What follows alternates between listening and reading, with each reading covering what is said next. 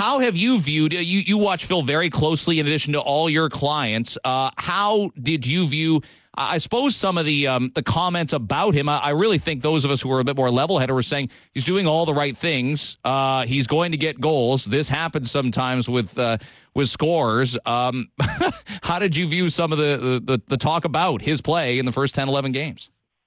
Well, to be quite honest, you're right. Phil, like most top goal scorers, usually come in bunches.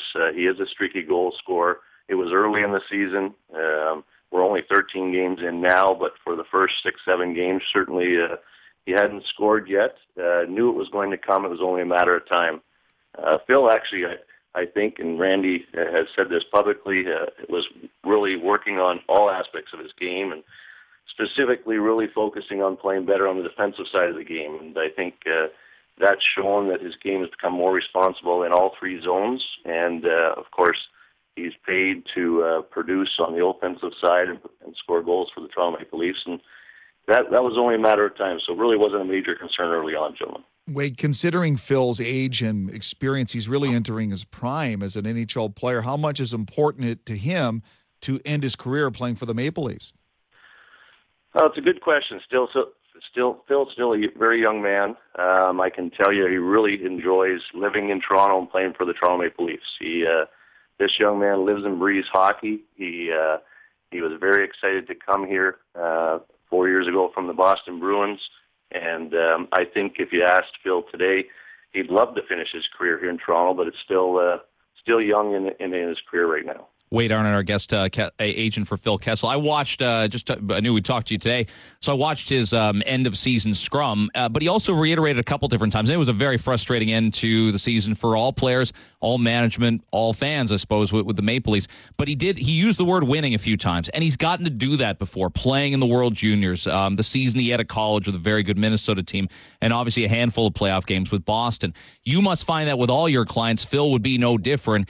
He wants to win. He wants to compete in playoff games where we all think he'd be great, and he wants to win a Stanley Cup. So he needs to see positive progress, I suppose, whatever decision he makes.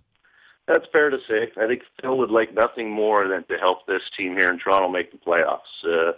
He wants to experience playoff hockey here in Toronto, and that's probably the first step to winning potential Stanley Cup here in Toronto is making the playoffs. I know he was very disappointed last season. They had as you know, a very good start to the season, and we're in a playoff position at the turn of the calendar year, and unfortunately the last third of the season didn't go well for the team, and it was another year of non-playoff hockey. But certainly he'd like nothing more to help this team make the playoffs this year. For people who maybe haven't gone through the finer points of the new CBA, like someone like you would on a regular basis, just clarify, if there is a contract extension to be discussed between you and Dave Nonis, talks cannot even begin until the summer, correct?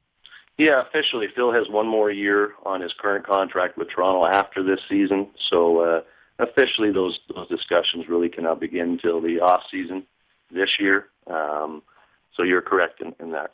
What perceptions about Phil are fair and unfair in Toronto, Wade? I'm curious to get your read on it.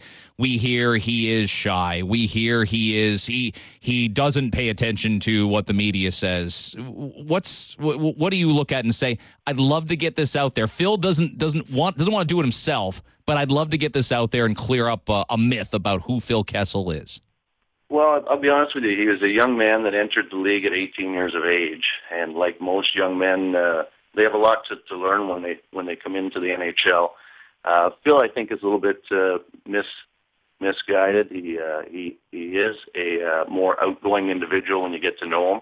I think in the media, he's showing that more and more every day now in Toronto. You got to remember, he just turned 25 years of age here in the fall, right? So he's still a very, very young man in terms of maturity level. I think he's misinterpreted in the media to some extent. I think that Phil is very well liked by his teammates. He's becoming more outgoing, I think, in the public persona here in Toronto, and I think that's just a matter of maturation and time. As an agent, Wade, with the new CBA, not just Phil, but any of your clients, is it more of a challenge working on extensions, working on new deals and UFA deals, considering the parameters you have to work with now?